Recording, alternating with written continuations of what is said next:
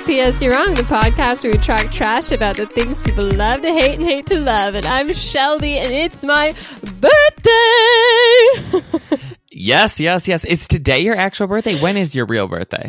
My birthday is May 8th, so I think it's the day before this episode drops, so... Okay. Well, happy early birthday from me now, late birthday from me when the podcast comes out. Are you doing anything fun or exciting for your birthday? I'm usually really into birthdays. Like, I really love birthdays. But this year, work has just been the absolute worst. And I've totally blanked on, like, making plans or getting anything in order. So I don't think so. So you're just literally going to work on your birthday. Yeah, I'm going to work Fun. on my birthday, and I'll probably go out to eat at some place we can afford for fun. Because that's what you do. That's so it'll what be nice. But also what we do on our birthdays is a special episode. Yeah, so even if you're not celebrating in real life, you're celebrating here on the podcast. Because on our birthdays, we get to pick any actor or actress that we want and go through their filmography, their life, all of the drama that circles around them. And for your birthday, you picked Will Smith, which was a little bit of a surprise for me, but I'm excited. I know. I was trying to think like who, because you chose Anne Hathaway, which I loved because I love the Hathaway haters, like drama, all of that. But you chose her because you had a secret obsession with her. You're in, since high school, so which we got to see in full force from your high school birthday present. So that one made sense. So it took me, a while to pick who I wanted to do for this episode because I'm not like a Will Smith stan. Like, it's not like I love Will Smith the way you love Anne Hathaway.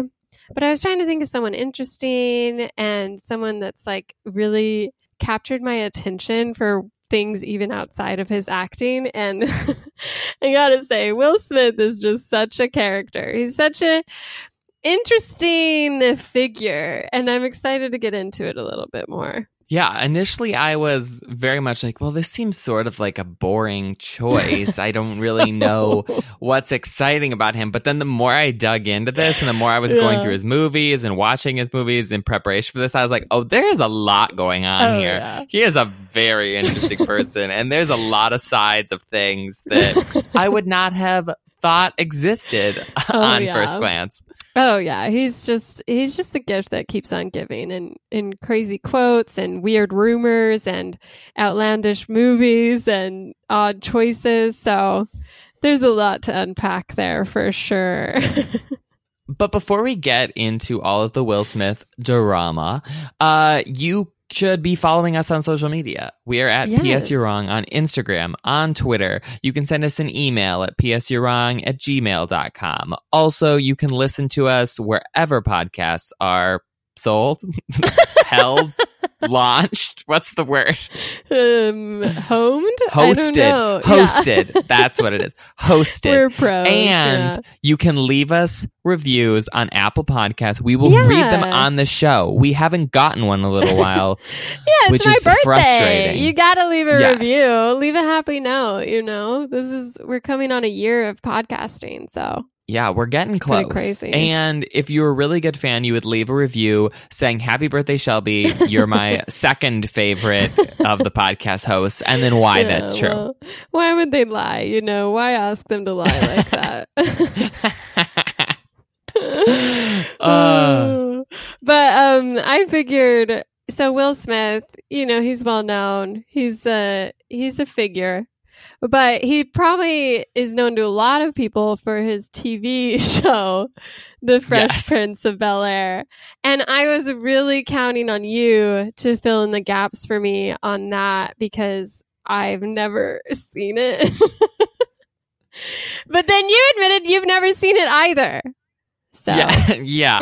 Here's the thing with Fresh Prince and with just we'll get into this a lot, I think, in this episode, and also just in my like TV watching and movie watching in general, in that there's a difference between the two of us where I am the oldest child in my family and you have a lot of older siblings. Yeah. So for me, there's like, if it didn't come out like after 2000, the likelihood that I know about it or have a lot of experience with it is slim, just because like there was nobody older in my house like watching these things, watching these shows. And my parents were pretty strict. So like I wasn't allowed to watch PG-13 things until I was at least 13. And if it was too sexual, then I couldn't even watch it then. So like I sort of have like been going back and watching some old things to try to catch up. But like Fresh Prince was something that came out like in the early 90s. I didn't watch it when it was on. I never went back and watched it later. I didn't have siblings who watched it.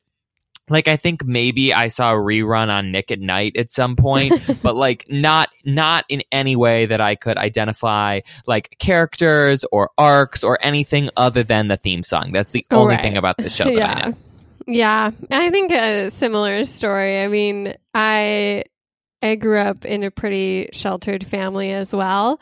So even though we saw a lot of movies, TV was pretty limited because, I don't know, parental controls or something. Did those exist in the 90s? I don't know. But we really just didn't watch a lot of sitcoms. Like, I remember watching the finale of Friends, like the final episode to ever air I was Friends. not allowed to watch Friends. Yeah, I snuck downstairs to watch it with my brother at the time. And so other than that, like we were a big TLC family and like Animal Planet and like I was trying to think of like what was I watching if not like Fresh Prince, and it's really just a sad, embarrassing parade of weird shows. We watched loads of PBS. I know a lot about Arthur, Liberty Kids, Zoom, Cyber Chase, like anything that was on I have PBS. No idea about any of that. I never watched Arthur, which I think is the weirdest thing about me. Yeah. It was on TV for free, public broadcasting, and the episodes were great. Other than like maybe twice a year, they did a fundraiser on there, so then you wouldn't get to watch very much because these random people would come on and be like, the only way that we can provide material such as Arthur or Sagwa the cat is that through support from people like you. So if you'd like to donate $5, we'll send you this Sagwa hat. If you would like to donate $20, we'll send you a PBS tote bag with Caillou on the side of it. And you'd be sitting there like, my parents aren't going to pay for any of this stuff, and I don't have any money, so like let's get to the episode, and it would just take forever. I only remember the only animated show I remember watching as a kid was Rugrats, and I loved it. I like remember loving it as a kid. We would tape it. We were so into it. We did not have cable at our house, but when we would go to my grandmother's house, she had cable, and so I'd watch a lot of Nickelodeon down there. Oh, yeah. But my mom did not like Rugrats because she said Angelica was too mean, so we weren't really allowed to watch that. You're kind of like an Angelica, you know? Oh, believe me. At some point in college, there was an article that came out on BuzzFeed that was like 34 reasons why you're Angelica, and multiple people like separate of one another sent it to me and were like, yes, this. So that was a moment in my life when I had to rethink things, and I decided, you know what? Why bother changing? Yeah. Too late now. Oh, that's funny. I got told once that I reminded someone of the girl with glasses on Recess. Did you ever watch Recess? Gretchen? I don't must know. have been I like never long watched ago. it. No, Recess is one of my favorite shows. I love Recess so much, but I don't understand who would say that you were like Gretchen, because she is like not necessarily shy, but like geeky, like very like sciencey, smart type person. Which, not that you're not smart, but you're like kind of, I don't know. Okay. You have more edge to you than she does. Right. Oh, well, that's nice then. Wow, a compliment. I'm glad. I was worried you'd be like, you're nothing like Gretchen. She's so cool. She's like my favorite character. But I never watched it, so the commentary really went over my head, and I didn't know if the guy was complimenting me or insulting me, so I just backed off slowly, you know. You want to know the strangest thing about me and my TV watching as a child was that I was obsessed with the Game Show Network. And this is not the Game Show Network that is currently on, where it's like new shows. At the time, the Game Show Network only aired reruns of game shows from like the 70s. So like very old episodes of Family Feud and Match Game and Card Sharks and weird Password.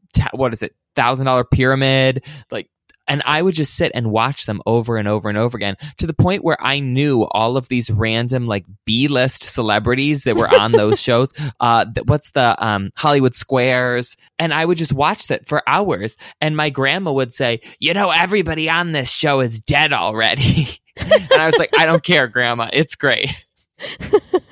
No, we would watch, like, I don't know what it was on. I don't know if it was a fever dream, but this show called Shop Till You Drop. And it was like people, and there was one that took place in a grocery store where people would have like 30 minutes to go and get as much things off a list as they could, or like they'd try and get the most expensive things. Are you sure this was a supermarket sweep? Because that was a show that I watched. Maybe that was one, but Shop Till You Drop was like, they'd be in a mall and they'd have like different challenges and they'd have to go and like complete them or make guesses. It was very weird, very family friendly. It's a show, I swear. And the other one was this show called, and I had to look it up because I just remembered watching this show that was like a drama about a guy who would get tomorrow's newspaper, like in the future, like from the future. And so he'd spend all day like going and like and trying to stop bad things from happening. And it's a real show. I honestly thought I dreamed it, but it's called like Early Edition, and it stars Coach Taylor from Friday Night Lights. So Shop Till You Drop was on intermittently between 1991 and 2005. Oh, yeah. It ran for 10 seasons. Guess how many episodes are in 10 seasons? Like 500. 980. Oh, yeah. I think it was on like all the time. I honestly... It was on Lifetime and then the Family Channel and then PAX. Remember PAX? No. Wow. Oh, that was what else was on that? I feel like it was was that the WB before? Oh, no. Now it's called Ion. Used to be called PAX for a short, brief period. Wow. Memories. Yeah. But should we get into Will Smith? Yeah. So we didn't watch Fresh Prince. Let's just start with that. But we knew. When did you first, like, when do you remember knowing who Will Smith was? Oh, gosh. Let me look at this timeline and see if there was... I feel like I knew of Men in Black when it came out. Mm-hmm. I did not watch it because, again, PG-13, and it came out in 1997 when I was 6 years old. But I feel like I remember like posters and stuff, so that would have probably been the first time that I like had seen him, or the first like movie that I saw that had him in it would have been Shark Tale, I think. In 2004. Oh my gosh. That's like the tail end of his peak, isn't it? I mean, that's wild. That's like we will get into it, but I do not think that is the tail end of his peak. I think that's the beginning of his peak. But we shall discuss later. That's disrespectful to the 90s. Something that I really did not, maybe I like vaguely knew this in the back of my mind, but didn't fully realize this until you picked him as the episode, is that he was a rapper first and became famous as a rapper. And then they sort of made the Fresh Prince TV show about, you know, sort of like loosely based on his life in general, you know, like growing up on the west side of Philadelphia, whatever. Yeah. It was based on the producer of the show's life, who moved to Bel Air as a kid. But yeah, he was definitely like in the mix. They built the show around Will Smith because Will Smith was a successful... That is so funny. You didn't know that. Yeah, I mean, Will Smith was a musician first and foremost. He was like 12 years old when he started like his, it was the Fresh DJ Jazz and the Fresh Prince or something. It was like a group he started with his DJ buddy. Jazzy Jeff and the Jazzy Fresh Jeff. Prince. Yes, that's right. And I mean, they won like they won Grammy Awards. They got like Yes. the first best rap performance for Parents Just Don't Understand. They're basically like Macklemore, but actually black, and like they just like kind of talk rap, and they are very like clean cut. Like they were very kid friendly for a rap duo at the time. So I was definitely aware of that music. I was not, but the something that I was reading is that the reason why people think that they won all of these Grammys is because they were like rap, so it seemed progressive, but it was very PG-13, like not really swearing, very like, you know, just general topics, nothing too sexual. But something that I found that was very interesting is that, so the first album comes out in 1987.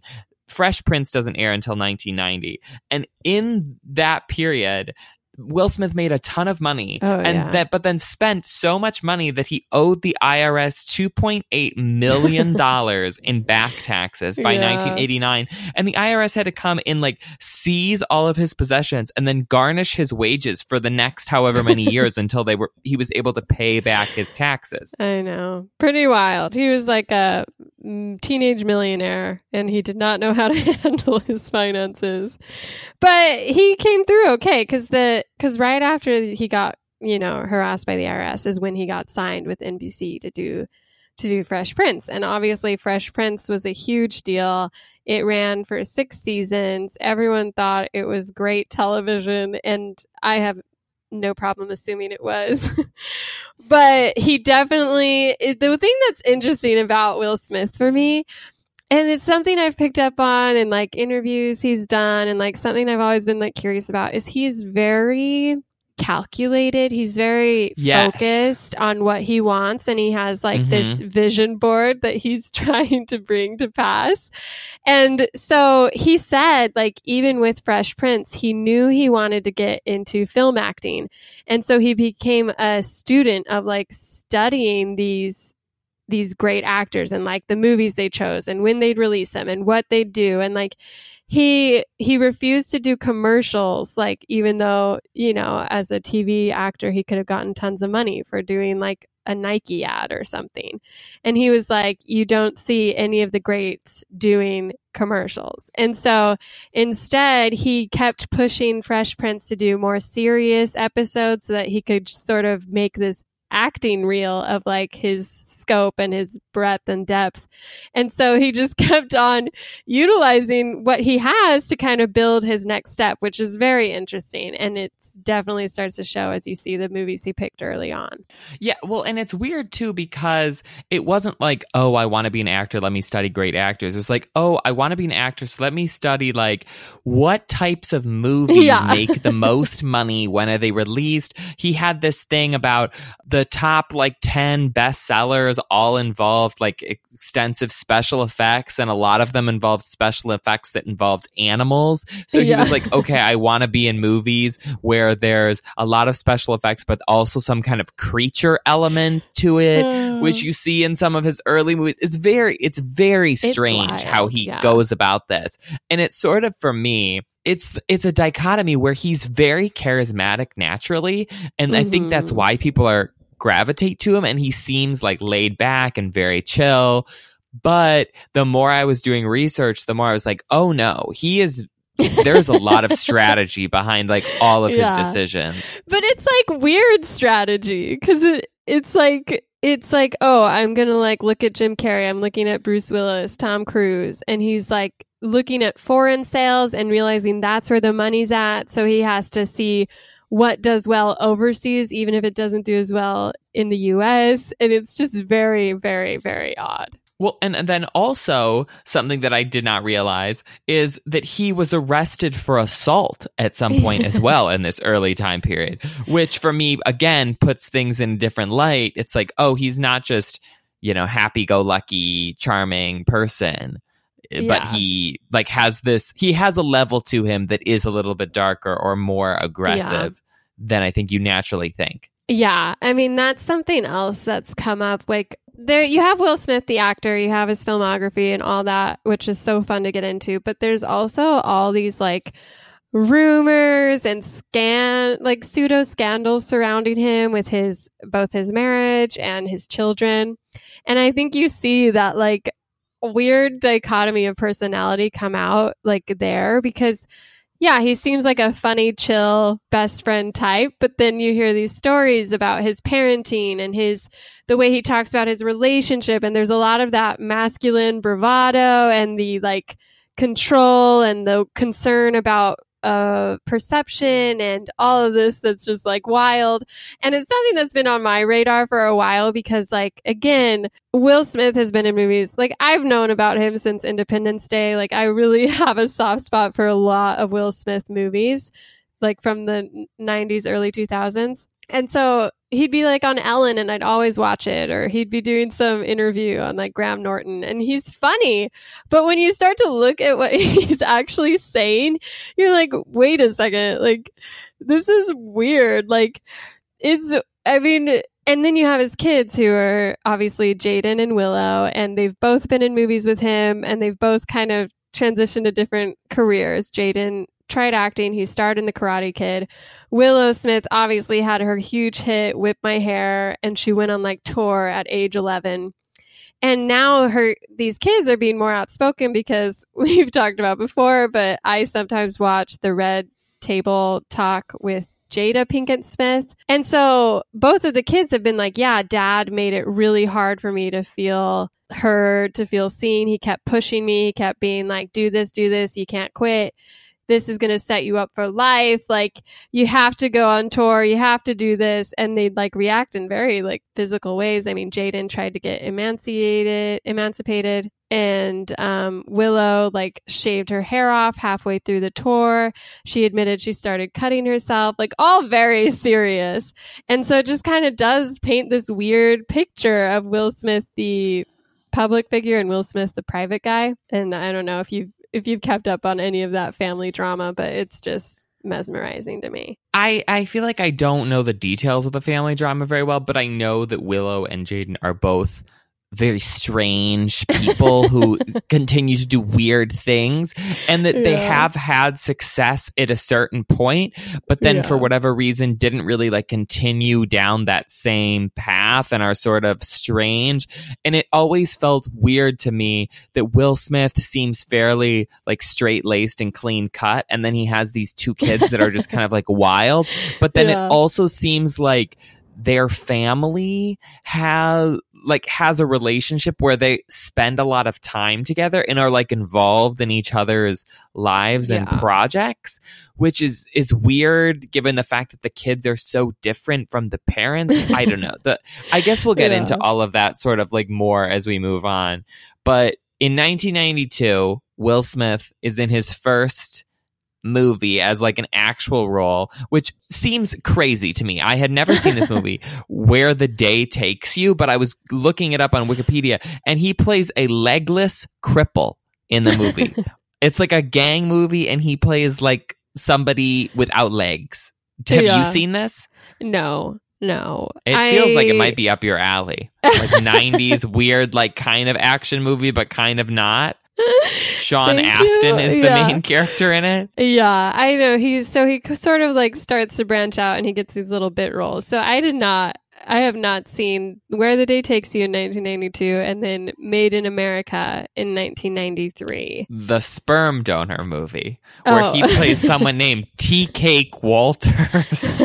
Again, what are these roles? Trying to branch out into film, it's a hard jump to make, but it really took off for him in 1993 when he starred. Well, when he had a role in 6 Degrees of Separation, which is another one I didn't get around to watching, but it was one that people were impressed by him, and it was sort of a surprise because he plays a gay con man in an all-white cast, so he's the only black person in the film, and everyone thought he did a really great job. And he says he did it because he wanted to surprise people and kind of prove that he had the charisma, the like talent to make that jump from just his sitcom to like more complex roles in cinema. And it is like such a weird blip in his filmography because for the next like decade, really, his films do not go back to that artsy, serious side as easily. So it did what it needed to do. It made everyone more aware of him and respect him as an actor. And it got a lot of praise on like the art house circuit. But yeah, I mean, you see this though in lots of child star careers. Not that he's necessarily a child star, but I feel like there's two routes. You either go, if you're successful as a young person and then you want to break out of that big role that you have. If you're a girl, you just do a nude scene in a movie. That's like fairly standard. Like Anne Hathaway did, you find some random artsy independent movie that'll let you do a nude scene, you do a nuded scene. If you're a man, you can't really do the topless thing, so you just have to be gay in a movie. Like Daniel Radcliffe did it, Jonathan Taylor Thomas did it. I feel like you just find in any movie where it's like, oh, you can play a gay character and you're not gay, so then therefore you're a good actor.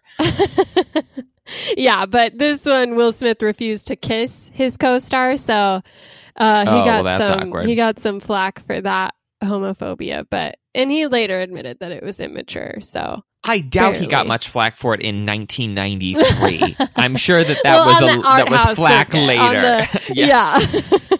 Yeah. But so 1993, he's doing Fresh Prince up until 96.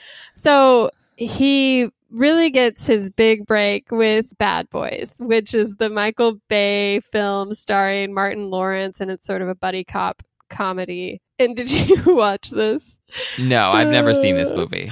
Have you? So I hadn't seen it until prepping for this episode. I went back and watched it again because as a kid I wasn't allowed to watch R-rated movies, obviously, because that 18 especially and older. As a 4-year-old, which you were when this came out. So this never made it circled back into my life, but it was the first one I watched when I decided I wanted to do Will Smith. And, it's like, okay, it's like a Michael Bay movie. So, you're not getting a lot script wise. You're not getting a lot like story wise. But they do have great like chemistry as this buddy cop character. And I was reading about it and Michael Bay was like, yeah, actually, I didn't really love the script, so I made them improv a lot of it, which you could tell. But it's just like it's a really weird Michael Bay film. Well, I guess it just follows his par for the course for him because the story just feels really like simultaneously lacking in complexity, but also very cumbersome and like hard to understand. And so it really is just a vehicle for these two cops to like sit in a car and yell at each other and like, bicker and stuff like an old married couple. So it was funny, like starting in on my Will Smith studies, realizing like, okay, how much is Will Smith like talent and how much is just charisma, because this one definitely skews towards he's just a funny guy, but I don't think I'd recommend watching it. It doesn't age well. But then of course we move into Independence Day, which came out in 1996 and defined my childhood, basically. Like, I love this movie. Well, this is like clearly in your wheelhouse. As I was looking at his filmography, I was like, this makes sense that Shelby would pick this person. It's a lot of like big action, end of the world, like weird kind of premise kind of things that aren't too dark, that are very like fun and overblown. And like for the next 10 years, he's basically just doing things that are either the beginnings of franchises or are later movies in franchises, or things that like could have been franchises had they worked out better. Right. They had plans to be a franchise. Yeah. Yeah. I mean, this is like the start of, you have his name in like media was called Mr. July because he'd always have these summer flicks that would come out and just be huge hits at the box office. He really knew what he needed to do. Like we talked about, he had his plan and he wanted to be number one. And he even admits that he started to get so focused on just wanting the number one, he didn't care if the movie was good itself, because he knew he could just market, his name would be enough to draw the crowds to get that number one box office. And Independence Day is sort of the start of that, because obviously Bad Boys did great. It was like, okay reviews, but it made back so much at the box office. And then Independence Day, which is Roland Emmerich, who, like, bless him, pulls together this ensemble cast that includes Bill Pullman, Jeff Goldblum, you know, Randy Quaid, I think, like, Vivica A. Fox, Harry Connick Jr., just a large everybody in the 90s people who haven't made movies in 10 years. But did you not grow up on this? Do you not like Independence Day? I've never seen Independence Day. And I knew that you had watched it, so I was like, I'd feel like I don't need to watch this for this episode. Watch it? No, this is, oh my gosh, I think we're going to have to scrap this whole episode and you're going to go have to study this. This is like peak Will Smith. Oh my gosh. Like, I watch it every year, obviously on Independence Day. It is a film that I hold near and dear to my heart. And it's actually like a very good film. I mean, this is a big deal. This is won Academy Award for Best Visual Effects. Like, it was considered a huge turning point in like in defining what a Hollywood blockbuster is. Like, Independence Day is why you have like the large scale disaster films that maybe you love less than me, but like everyone has seen. Like, this is the grandfather of some of the Captive State movies. Yeah, I'm so shocked. I just can't believe this. But anyways, it was a huge hit. It would cost like $75 million to make, and in the U.S. alone, it made $300 million in the box office. It has like a 65% on Rotten Tomatoes currently.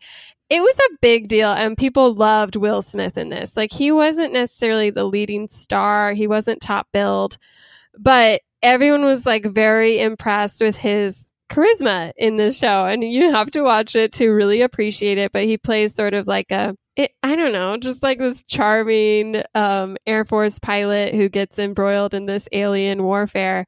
And he says you should love this, he really studied Harrison Ford, most notably as Han Solo, to like understand how to play this part and kind of have that like big attitude energy. So maybe you should check it out. I would definitely recommend it. Oh, that just bums me out so much. You know, I'll add it to the list. And it came out in the summer of 1996, which is just as Fresh Prince is wrapping up. So I feel like he timed it well in that he nails this. Now he's a movie star. He's done TV, but now he's a movie star. And he follows it up the next year with Men in Black, which obviously launches this whole huge franchise. It's very successful.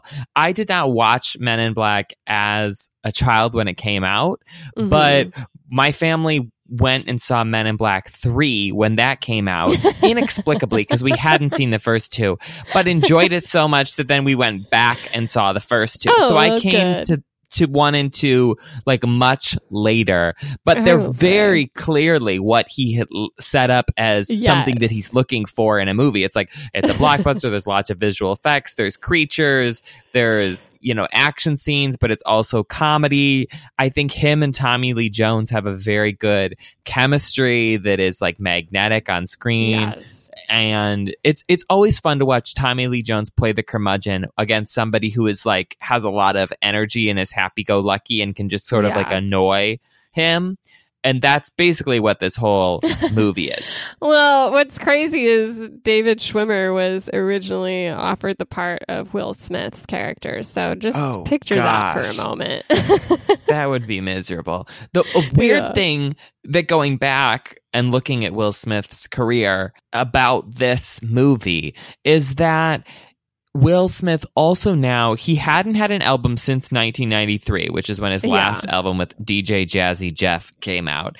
And so then in 1997, he has his first solo album comes out, but it's like tied to the movie in that there's a song on the album called Men in Black that is also on the movie that's like at the end of the, or that plays during the movie credits. And then he does this again with his next album with Wild Wild West. And then he does it a third time with the second Men in Black album. Yeah, and it works. It does, but it's so strange to me that, like, in today's mode of music, if somebody has a song that's on, or that's going to be in a movie, then it goes on the movie soundtrack. They don't like put it on their own album and try to launch their album off of like, I have a song in a movie. So it's weird that he did this, and it sort of works, but it also doesn't necessarily always work. It's a weird thing that he does.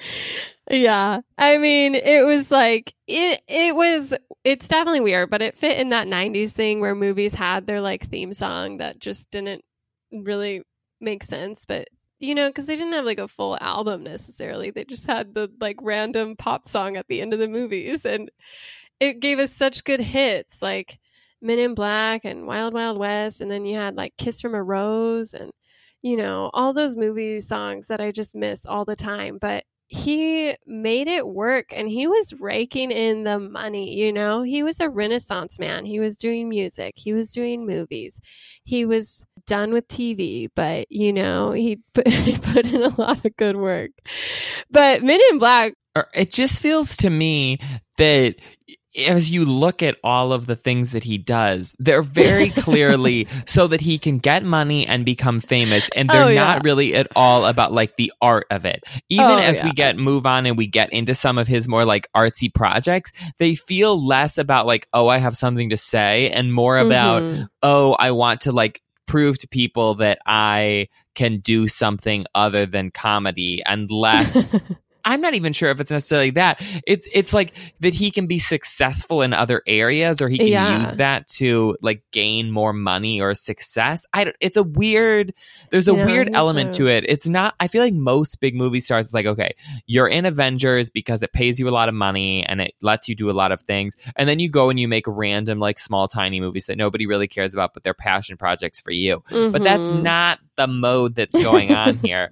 And it's not even like, I'm doing this music on the side because I love music. It's like, no, I'm going to do this song that really is just about the movie and about nothing else. And I'm going to put it on this album to try to like sell these things in cohesion. Yeah. Yeah, it is weird because it isn't like, it's not like Ariana Grande being like, I just love writing music so much I had to come out with 2 albums at the same time. Right. Like, bless you, fans.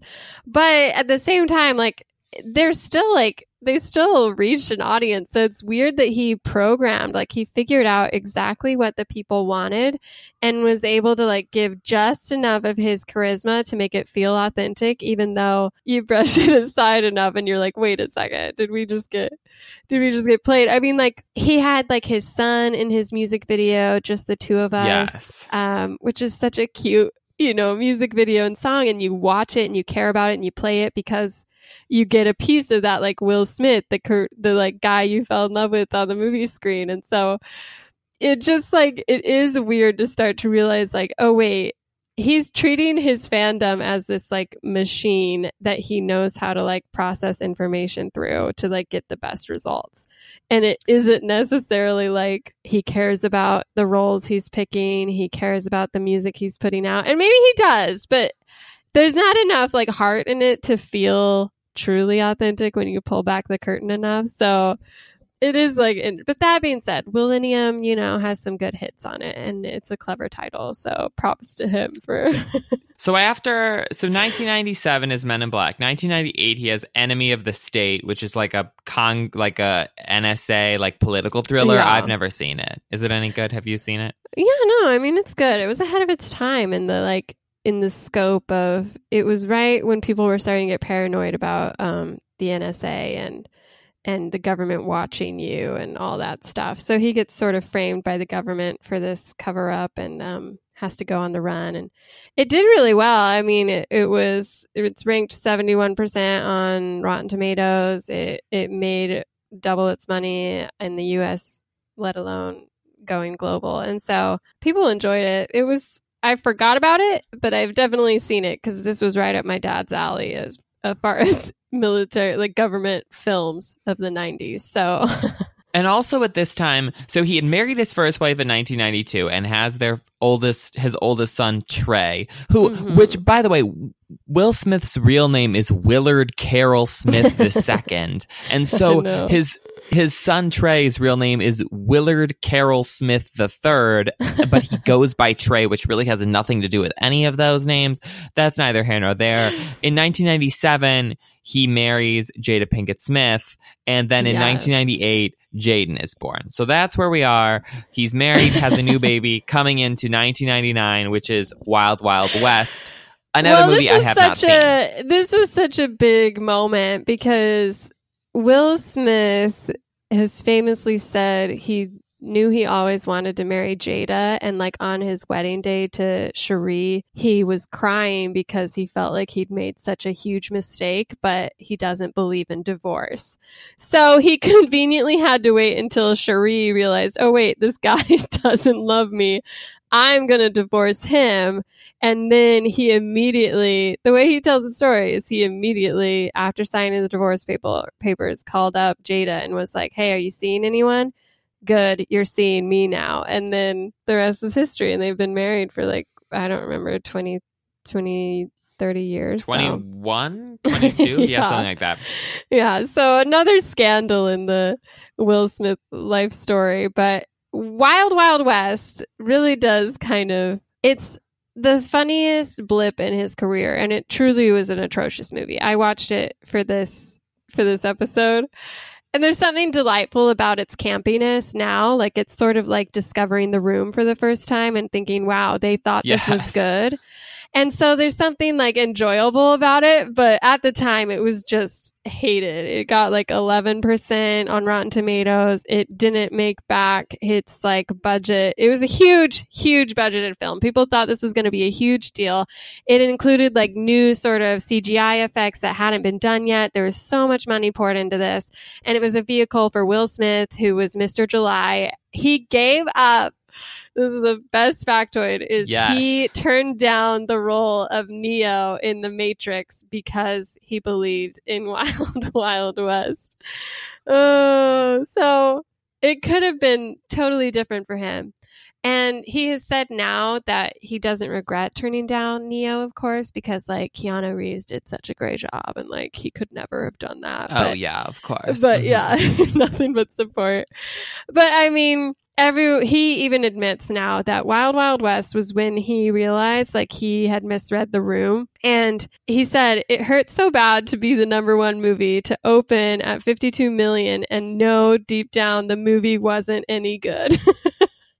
And so he like knew this was a bad movie, but he also knew his name would carry it forward enough that he would still make the #1 box office. And he did. And so it didn't break his streak as Mr. July.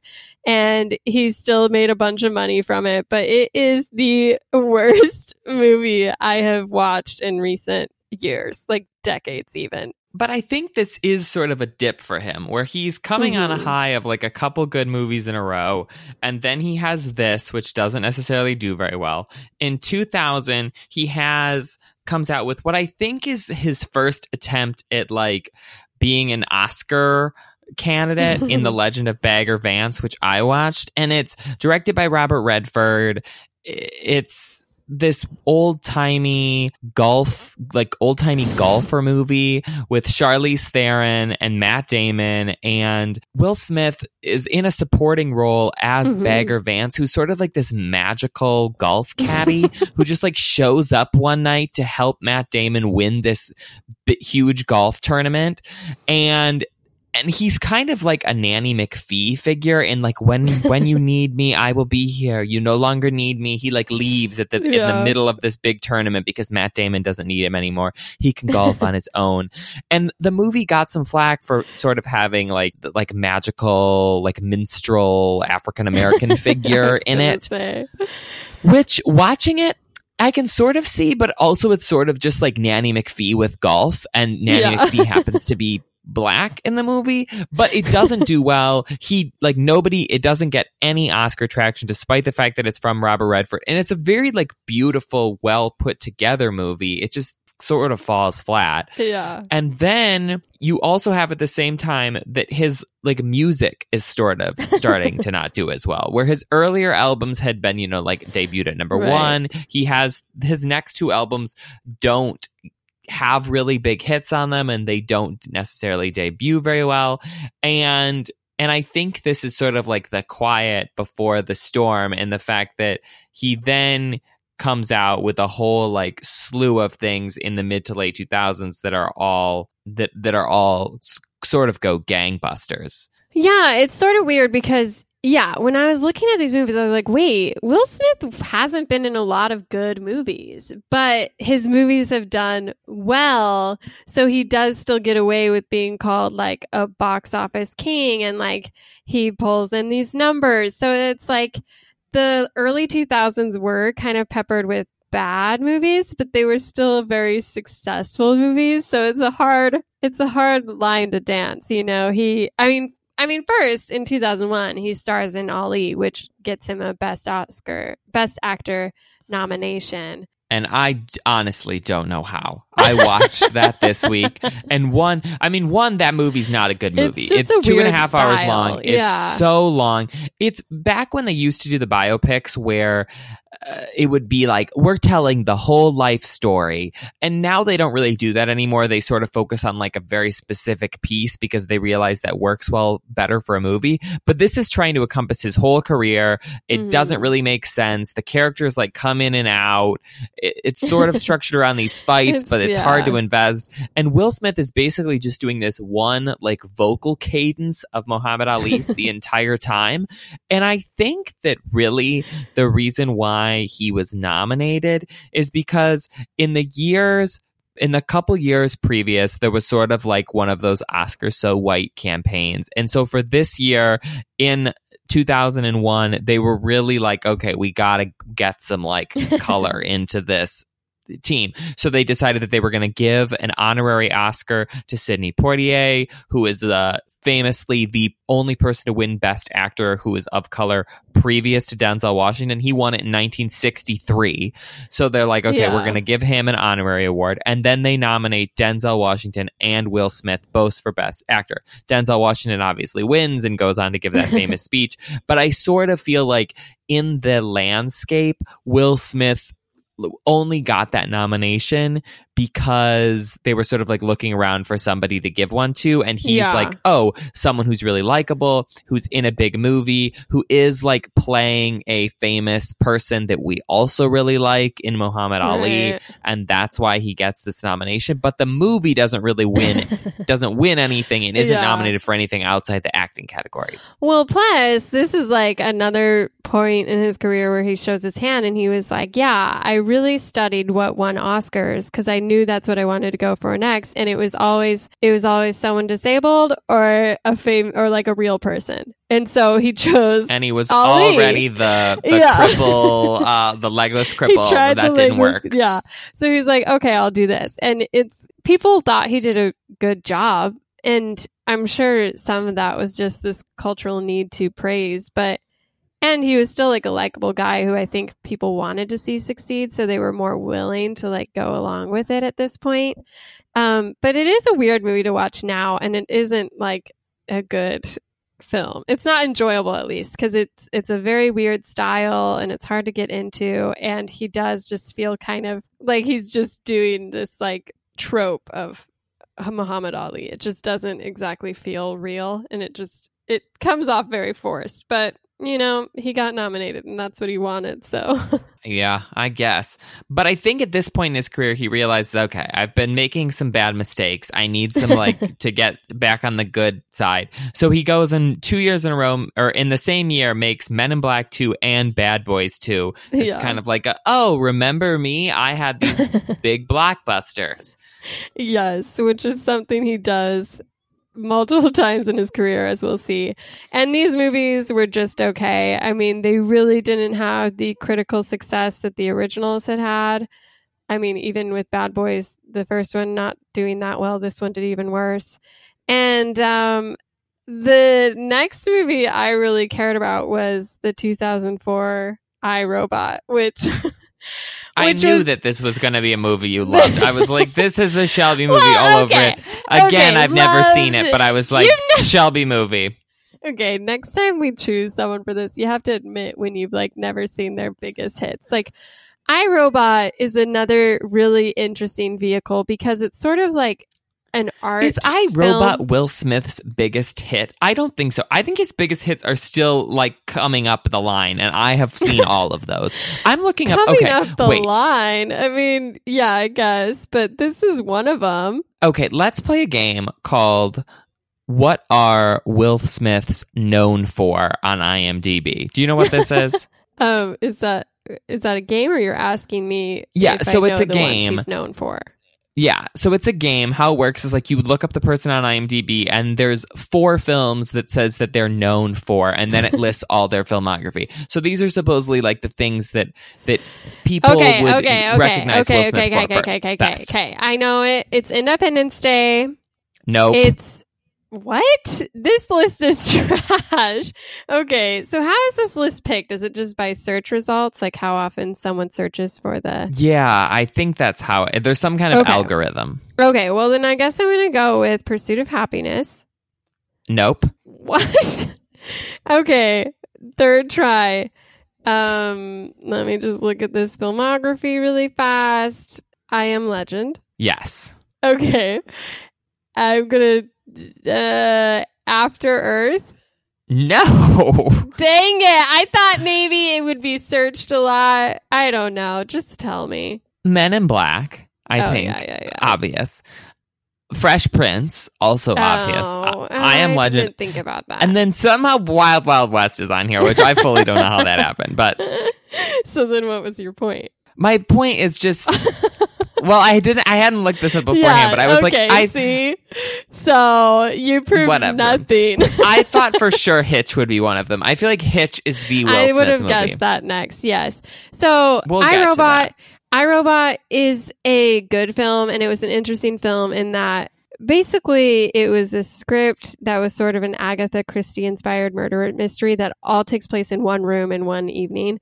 And they were like, listen, we love this like idea, but you have to make it a little bit more engaging for a film audience, for a big budget studio film. And so they kind of floored the world a little bit more.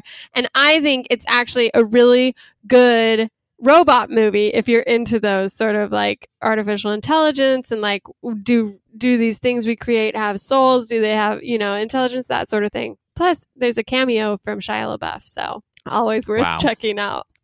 But then, of course, 2005, he finally tries a romantic comedy, and he nails it in Hitch, which was a big deal in my circle, and I was surprised to see it didn't do as well as I thought it did. I'm not sure how well it did like in theaters at the time, but Hitch, I think, is a movie that I often say that there's like basic white boy movies and basic white girl movies that are like, if you ask them what their favorite movie is, this is what their answer will be. And if you ask a white guy what his favorite movies are, it is Shawshank Redemption, The Dark Knight, and Hitch. Those are the 3 movies. And what basic white guy is going to admit that they like a rom-com? Well, it's because Hitch is like, it's a rom-com, but it's from the guy's perspective. So that's like, oh, that bee sting scene is really funny. He gets the girl at the end. There's the dancing. Kevin James is pretty entertaining in it. Who is the girl in it? Is it Eva Mendes? Yes. Yeah. So she's great. I feel like that movie, it plays on cable all the time. Like there's no reason not to like Hitch, and I think it sets there's off some reasons not to like Hitch, but it's fine. I'm sure there's reasons why you don't like Hitch, but I feel like it's fairly inoffensive. There's fairly a growing per se crowd of people who maybe draw issue with the idea of a man manipulating a woman, telling her what she wants that she doesn't know she wants. So there's some room for criticism there. So in the post-2016 world, yes, maybe we can go back and find issues. But in general, it's like there's nothing. It's family friendly, scandalizing. Yeah. Yes, it's very family friendly. I watched this, I think maybe in theaters even, which is saying something. It made the cut. Yeah, and then he flexes his emotional muscle, with, I think, your favorite Will Smith movie, Pursuit of Happiness. I really liked Pursuit of Happiness when I saw it originally in the I am pretentious and only like highbrow films, but I can't watch R-rated movies yet. And so this is like one of the few kind of Oscar things I can watch in 2006 when it comes out. So I definitely really liked it. Looking back on it, I think if I saw it again, I'd probably think it's a little too sappy, but he does a good job in it. When he gets that job, you know, when he finds out he got the job and he just like fist pumps in the crowd and it's just like the music swells and you're like, oh my gosh, you know. Well, and that scene in the like subway bathroom, I feel like that's the scene that got him the Oscar nomination. With that tear that just rolls down his cheek and he's just like his lips quivering and he's holding his son and closing the door with his foot. Yeah, it sticks with you. And I was listening to another podcast about Will Smith and sort of his like Oscar attempts, because that's what I was clearly keyed in on this podcast. And they were saying that they thought that Will Smith would probably have an Oscar if he hadn't have had his two real big acting successes in years where other African Americans had even bigger successes, because Forrest Whitaker this year beats him out for Last King of Scotland in everything. He like sweeps all of the acting categories, despite the fact that movie doesn't necessarily do amazingly. And I think that like Will Smith is good, but up against somebody who's clearly outgunning him, he just like doesn't have enough chops to get over the finish line. Yeah, and once you start to watch a lot of Will Smith movies in a row, you're kind of like, oh wait, this is just Will Smith. You know, like he's not a very great actor, and it's sort of what's interesting about him is like he rides on his charisma even in these like sad, sappy movies. He's constantly just playing this 2-note Will Smith version of whoever he's playing in these movies. And at first glance, like, you watch Pursuit of Happiness, you get emotional. You're like, oh my gosh, he's such a good actor. But then you watch him in I Am Legend the following year and you're like, wait, he's doing like the same thing. You know, it's just, it starts to feel a little bit one note. Did you watch I Am Legend? I have seen I Am Legend, and that's another huge hit. So I think when you have Hitch, The Pursuit of Happiness, and I Am Legend, and then in 2008 you have Hancock, like back to back. It's we don't count Hancock as a success, do we? I think that was a huge success when it came out. I hated it so much. I mean, I didn't necessarily love it either, but I think that those are 4 movies where they're different genres of movies, and he succeeds in all of them back to back to back to back without any really duds in there, despite the fact that he is not necessarily an amazing actor. So this, for me, is like peak Will Smith in this era. And the strangest thing to me is that he then, I think, makes his third run at Oscar with 7 Pounds, which is a notoriously horrible movie that doesn't get anything. But then he just disappears and is gone, like fully gone. Well, because his ego couldn't handle it. Like, that's the thing, is he built his whole career over this box office #1 persona. Like, that's what he wanted. He got his Hollywood star in 2007, right before I Am Legend. I Am Legend was a huge success.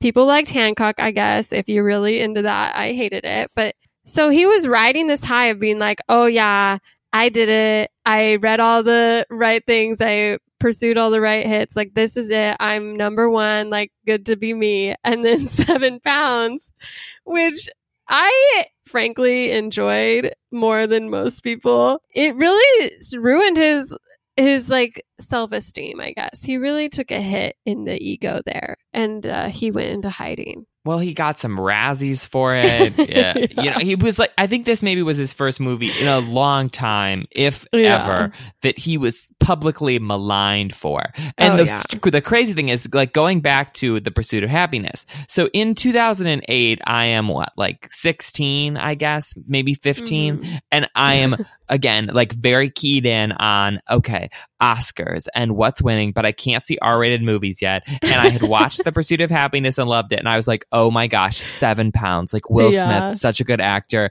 He was so great in The Pursuit of Happiness. This movie seems right up my alley. I'm gonna go see it. I went and saw it in theaters. And like hated it, but didn't fully realize like that I was allowed to not like it because I thought, oh, everybody's going to love this movie. It's very cool and it's going to win a lot of awards things. And so I remember going to school and being like, oh, you guys didn't like 7 Pounds. You guys just didn't understand it. It's a really good movie. Like people who are really sophisticated love 7 Pounds. And it was only like years later that I realized, oh, everybody hated this movie. You were the only one who was pretentious enough to try to defend it. I liked it a little bit. I mean, it has a great cast. Rosario Dawson is great in it. Woody Harrelson has a weird bit role in it. And it's sort of a weird concept. Kerry Washington is blind? Is she in it? No. Woody Harrelson is the blind one. What is Kerry Washington blind in? She plays a blind person in some movie. I don't think she's in this. Maybe she's not. Maybe I'm getting this mixed up. I'm looking up blind Kerry Washington. She's blind in a movie. I swear. I thought it was this one. Maybe it's not. Kerry Washington, blind. What movie is this? People are listening to this and going, Fantastic Four. Basically the same movie. Okay, this is at least like trying to be a step above Fantastic Four, you know? So, yes, Kerry Washington has her moment. Maybe we can revisit her role in Fantastic Four later. Yeah. But 7 Pounds really, really takes a crap on Will Smith's legacy. And he just like disappears straight up, doesn't do music, isn't acting, isn't really promoting anything. I think at this time is sort of when his children are sort of taking over. Like, isn't this when Karate Kid comes out? And Karate Kid comes out in 2010, which he is a producer for. And he's also a producer for This Means War, that terrible Chris Pine, like Reese Witherspoon movie in 2012. So bad. Yeah. Oh, and then Willow Smith, of course, he had to play stage dad for her tour at this time. I'm pretty sure was around here too. Because I loved that song. I feel like that song was popular though when I was in college, and that would have been, well, I guess, yeah, maybe that's this. Yeah, no, that's right around then. Okay, yeah, no, I'm an idiot. Yeah, yes. No. We're old, yeah. That happened. Anyways, he finally comes back to the scene in 2012 with a sequel, so a safe bet, Men in Black 3. And this was a much better received one than Men in Black 2, and it was actually the best of the trilogy, and people loved it.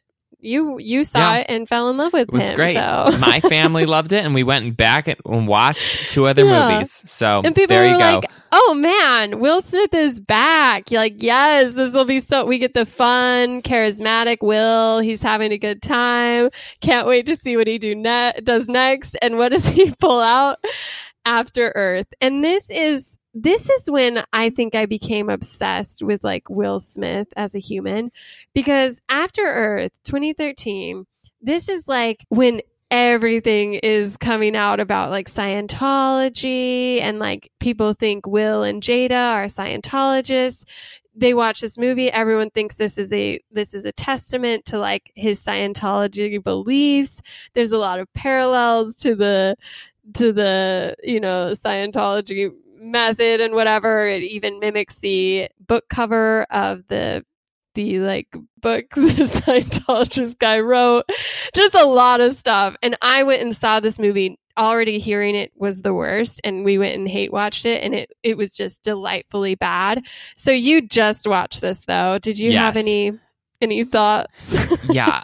So I watched this because I am doing it's a long slog of M. Night Shyamalan rewatches. So I'm like watching all of his movies, and I didn't realize that this was a movie he directed, but it is. But I think the reason why people put so much on it from the Scientology perspective is that the movie makes zero sense whatsoever and is a very strange setup. It's a weird storyline in the way that it happens. And I think in order to make sense of it, people were looking and they're like, well, nobody could have just come up with this on their own. It has to be because it's hiding weird Scientology in it. I think that, in fact, it's just a bad movie. I think that M. Night Shyamalan makes weird stuff. Will Smith makes weird things. The strange thing about this movie, though, is that it's sort of billed as Will Smith and Jaden stranded on Earth sometime in the future having to survive. But the actuality of it is that it's like their spaceship crashes on Earth. Will Smith has a busted leg, so basically just has to hang out in the spaceship while Jaden like travels around this jungle world and kind of just talks to Will Smith on an intercom. But they both have weird accents, and Will Smith is doing nothing in the acting front other than just sitting in this chair. Like I think he might have filmed all of his scenes in maybe 2 or 3 days. Like he's not even in the movie that much. I mean, yeah, that's what's crazy is like, I mean, first of all, this is like Will Smith is credited with part of the story idea, but his original story was, a father and son get in a car accident in the woods, and like the father has to stay while the son goes to try and find help. But then Will Smith wanted to do a movie with Shyamalan and was like, what do you think of this idea? And they were like, yes, but let's punch it up. Make it 1,000 years after humanity has abandoned Earth. We'll have this really like elaborate set. It'll be super cool. Like, won't this be amazing to kind of explore like fear versus danger? And it just becomes bad for everyone involved because the whole idea is that to survive on the planet humanity has gone to live on after Earth sort of kicked them out, they've had to face these creatures that can smell fear. And so the elite among them, such as Will Smith, have to turn off all emotions so that they can just like not feel fear. And so thus Will Smith has to just show emote zero, like anything. He doesn't give anything to the screen by virtue of being this guy who has zero emotion. So I guess in one way it proved he was a good actor, but in a totally real way it showed that this story just would not work on the screen because they both just came across so clunky, so awkward. Their script was so stilted. There was no emotion because they vanquished emotion in their premise. So it really just did not work. The only good part about this entire movie is the fact that Zoe Kravitz is in it, and she is just like a national treasure. I think she is so good in everything she does.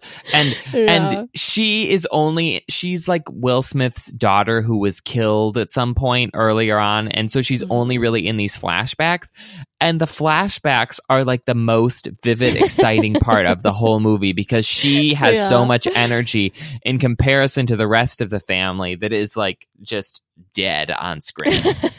Yeah, and it's crazy because I mean, this was also when M. Night Shyamalan was sort of facing his decline and then trying to come back, but they didn't mention him in any of the promotions. He was not on any of the posters.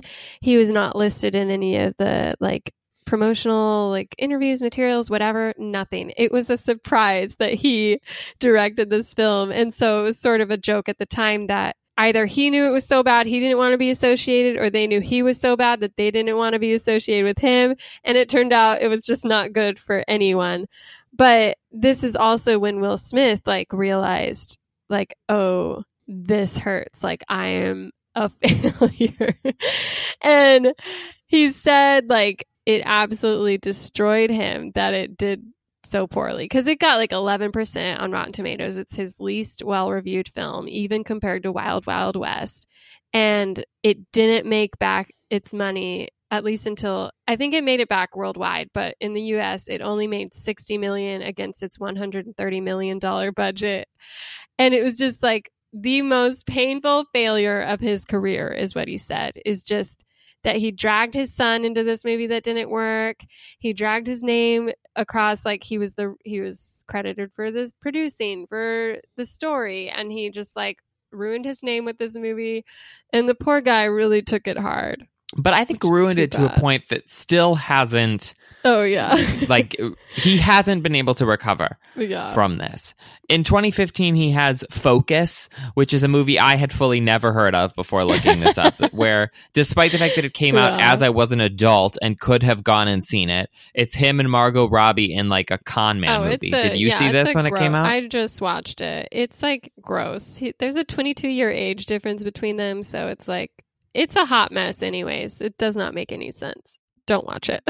Also in 2015, he comes out with Concussion, which is a movie that I just watched, and he was nominated for a Golden Globe for, not nominated for an Oscar.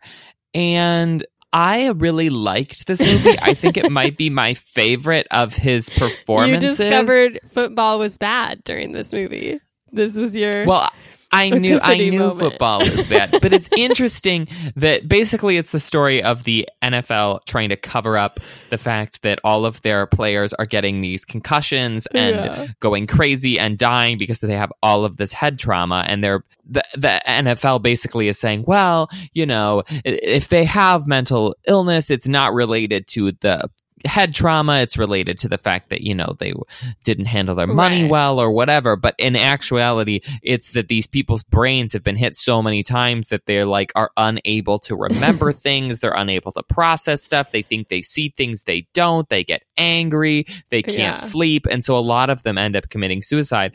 And Will Smith plays this doctor who is from Africa and is sort of like investigating this haphazardly. It's set in Pittsburgh, and kind of stumbles upon the fact that this is a problem and thinks, oh, I'm doing the NFL a service by showing them that there's this issue and maybe they'll be able to change some things and make the sport better, when in actuality, and the NFL knew all this all along. Will Smith does a fine job acting in it. Mostly it's this accent that he's doing, which is whatever. He's done accents in a lot of movies. The thing that appealed to me most of all is the fact that I recently had a concussion. I hit my head getting off a bus. I think we've mentioned this on the podcast before. And it was miserable. I had headaches and was very tired and lethargic and depressed for several months after this happened, and I only hit my head getting off a bus. So the fact that these people have this feeling for years and years and years and consistently are getting more and more head trauma, I was like, obviously this is a problem. I too would drink Drano if I had 95 concussions in a row. Miserable. And I don't understand why the NFL is still letting people play at all, why children are letting, or why parents are letting their children play football. Take a stand, ridiculous. Matt. I know. Never ever will my children play that sport. No. Wow, that was a big moment for you. Thank heavens for Will Smith for educating I know. you. Without him and Alec Baldwin in a supporting role, there's no way I would have ever realized. Yeah, that's great. I'm glad you had that moment. It was the one semi-good, well-received film in the following slew of very bad ones. So he did, but it also didn't make a lot of money and didn't get a lot of press. It was a very, sort of it's probably his quietest movies. Yeah, there's and it was sort of flashy proof there. that he was no longer a guarantee.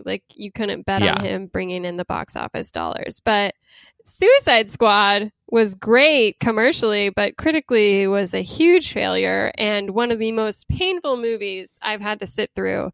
And honestly, I regret spending my time watching it. It was so bad, and I would recommend everyone avoid this film, but they're making a second one, so I guess. But I don't think Will Smith is in the second one. No, Will Smith knew well enough to leave it alone, which is interesting because actually, according to his early career, he should stay with this because it is making money. It is a huge commercial success. But instead, he's like, you know what? Nah, I don't think so. I'm going to make a second. I'm going to make a third Bad Boys, a fourth Bad Boys. Is he in the Men in Black sequel or no? He's not. No. Oh, but he's doing a Bright sequel, which is a bad decision, but we'll see how it goes. Well, and you have, so there's After Earth in 2013, Focus in 2015, Suicide Squad in 2016, and Collateral Beauty, which is a notoriously bad grab at an Oscar ensemble movie that did horrifically. So bad. It was so bad. Then I think Netflix is basically okay, who is lying around not really doing anything but a big enough name that we might be able to get to do a movie on Netflix? And so they get Will Smith to be in this alien cop movie, Bright, which was sort of Netflix's first big foray into big budget movies of some variety. It's their most but again, expensive movie to date. So it's $90 didn't million necessarily deal. do super well, and so I think that's why they haven't really like made more of those movies. They've stuck with these smaller ones that are a lot cheaper. Yeah. Yeah. So really, he hasn't been doing well, but what's crazy is he's still been in the news. And obviously this year we're getting Aladdin. We're getting Gemini Man. He's being more out there, but he's also been riding this wave of just, oh, I'm Will Smith. He started his own YouTube channel where he's doing like Will Smith's bucket list, where each video he does something on his bucket list. Like he jumped out of an airplane and he did stand up for the first time and he swam with sharks. And so it's all kind of like very inward now, where it's very self-congratulatory. He's almost been like, you know what? I'm not succeeding anymore. So I guess I should just reflect on how well I had it, you know, in my heyday. And so when he's on like carpool karaoke, it's not for new music. It's so he can sing Summertime again. When he's like hanging out with his son, Jaden, who's doing his own music, he's like, hey, let's do like my old stuff as well. And it's sort of just like become this cringy, like dad reliving the glory days persona. And I don't know if he'll ever get out of it. Like, I think this is it. Well, I was thinking about that in the Oscar terms because, you know, I'm always thinking about the Oscars. And he's had like sort of 3 semi-successful attempts at trying to win one. And I was like, do I think that he'll come back and get one eventually? And I think that he could. He's the type of actor who I think at a certain point, like people seem to like him and he has enough like stuff under his belt that I think he could win given the right role. But I don't know if he has the acting chops or sort of the mode to go for something that's going to push him in a way that gets him the role. I sort of feel like if he ever wins an Oscar, it will be him as like a 75-year-old man in the supporting category, like not really doing a lot necessarily, but just sort of like being old and in camera and people liking him and him having a long career and them thinking, well, there's really nobody else this year. Let's give him the supporting Oscar. Yeah, it's sort of interesting. Like, it's kind of sad. It's like he really made an effort to study what would work to get him the money, to get him the accolades. And yet it's sort of backfiring on him in a way that he realizes. Like in 2016, in an interview, he was like, the power has like gone away from the marketers. Like, my career has been strictly about being able to sell my products, but the power has gone away and is now in the hands of the audience. And so he's like, wait, you guys are free thinking. You guys know what you want to see. And I don't know how to tell you what you want to see anymore because you don't trust me. You don't listen to me.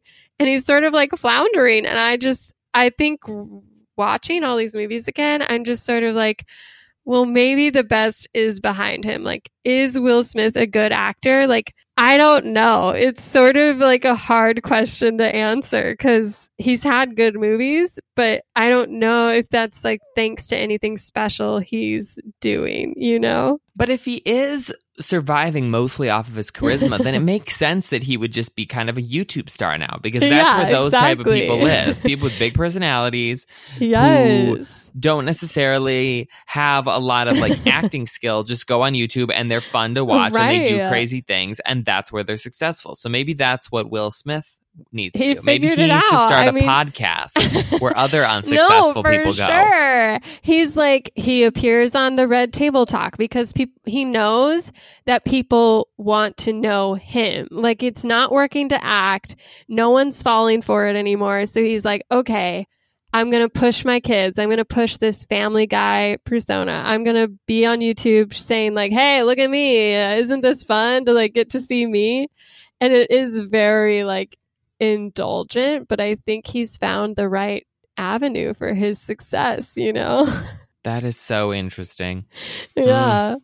Good old Will. Yeah. It's just like a fall from like grace, I guess, but also like he's managed to figure out a new road to take, you know? He's continuing to try and suss out what will get him those dollar bills. Yeah, I mean, I guess we'll see like how Gemini Man does, how Aladdin does. I don't necessarily have a lot of hope for either of those movies, but I think that people are sort of coming in with lower expectations. Right. So if it does turn out, oh, these are actually really good or Will Smith is really good in them, that could be a big Well, even bonus looking for at him. those choices, it's like Aladdin, he's just playing that like Men in Black character. He's playing the really charismatic Will Smith. And in Gemini Man, he's playing literally a young version of himself. Like it's like he's riding on the nostalgia people feel for him. He's giving them the great hits of like Will Smith's career, you know? So I don't know if they'll work critically, but I think he knows exactly what he's doing.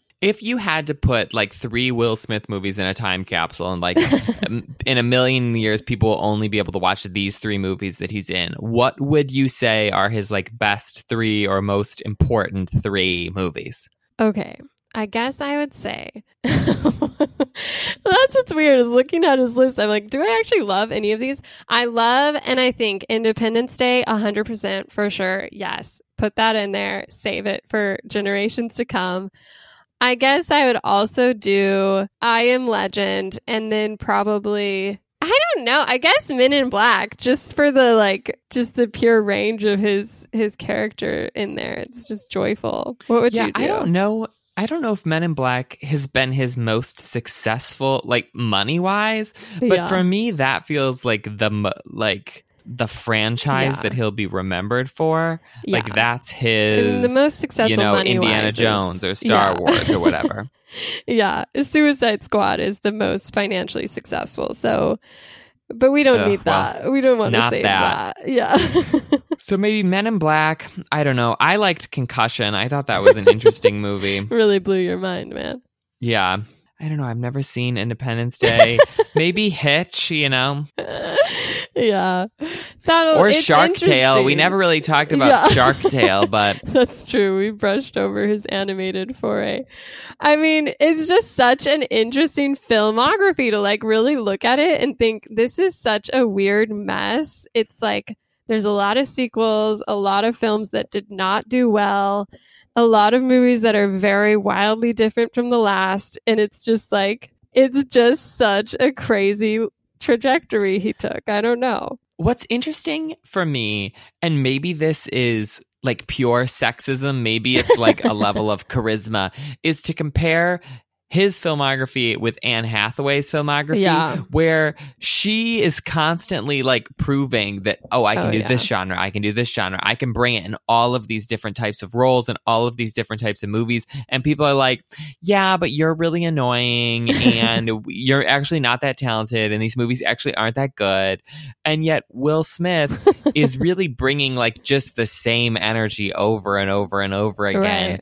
And yet people are like, remember him. I think if you just like off the top of your head, like, what do you think about Will Smith? They're like, oh, he's really good. He's in so many things. He's such a great actor.